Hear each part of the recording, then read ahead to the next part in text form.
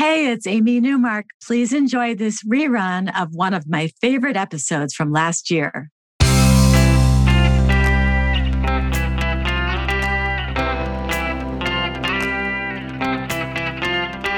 Changing your life one story at a time. This is the Chicken Soup for the Soul podcast with Editor-in-Chief Amy Newmark. Hey, it's Amy Newmark with your Chicken Soup for the Soul, and today we're going to talk about getting physical. And by that, I mean getting fit, doing sports, and getting out there in nature. I'm sharing 2 stories from our new book about how age is just a number, and these stories prove that it's never too late to find your sport and get back in shape. In our first story, which is called The Oldest Living Thing in the Building, Linda Simmons tells us that she and her friend were training to hike down to the bottom of the Grand Canyon and then up again. It would be a 25-mile hike over 2 days with mules to carry their bags. Linda says that in her 66 years, hike the Grand Canyon had never once appeared on her bucket list.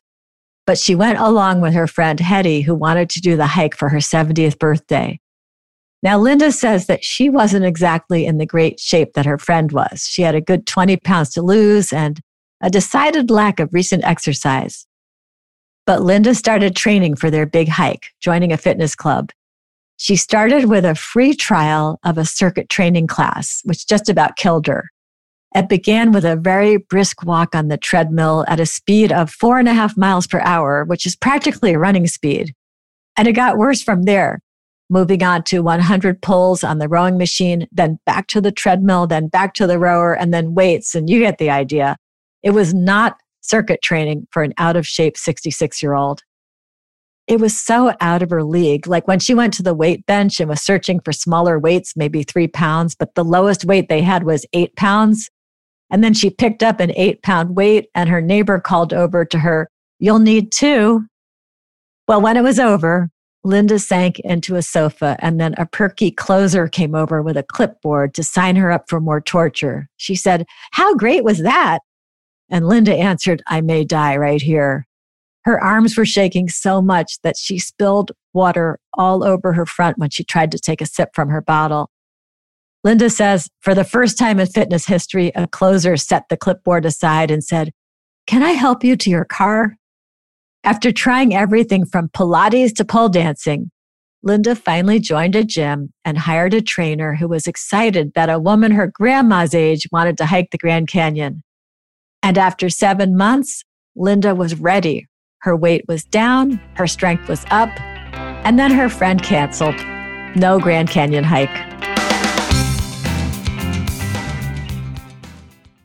Linda was so energized and excited about getting fit. It was a challenge that she accepted and accomplished. And in another story about how age is just a number, Jean Dubois tells us about her stint at the 2019 National Senior Games in Albuquerque, New Mexico. Jean needed to make it around the track 4 times, 1,500 meters, almost a mile. That doesn't sound too bad, but Jean was 93 and a self-described couch potato. And before the race, they stood in the 103-degree sun for at least an hour while the committee got the race walk organized.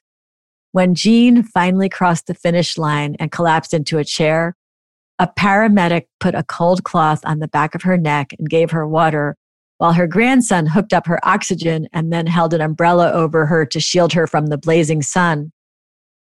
There were only 2 contestants in the 90 to 94-year-old age group, so it wasn't about winning, but about finishing. And by the way, Jean did the walk with a cane. It got to the point where the judges were walking alongside her, urging her to keep going.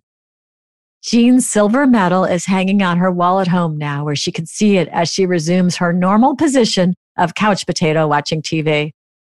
She says, "It's next to the gold medal I won in the javelin throw, but that's another story."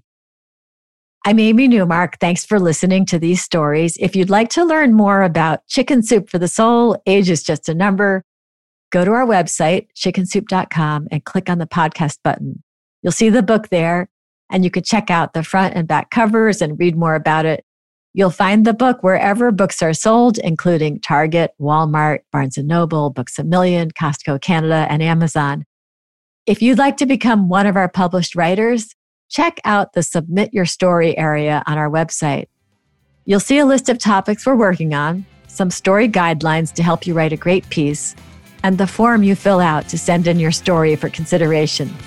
We are always looking for new storytellers to join the Chicken Soup for the Soul family. Come back for our next episode to hear a couple of stories about amazing, miraculous coincidences that linked family members across the generations.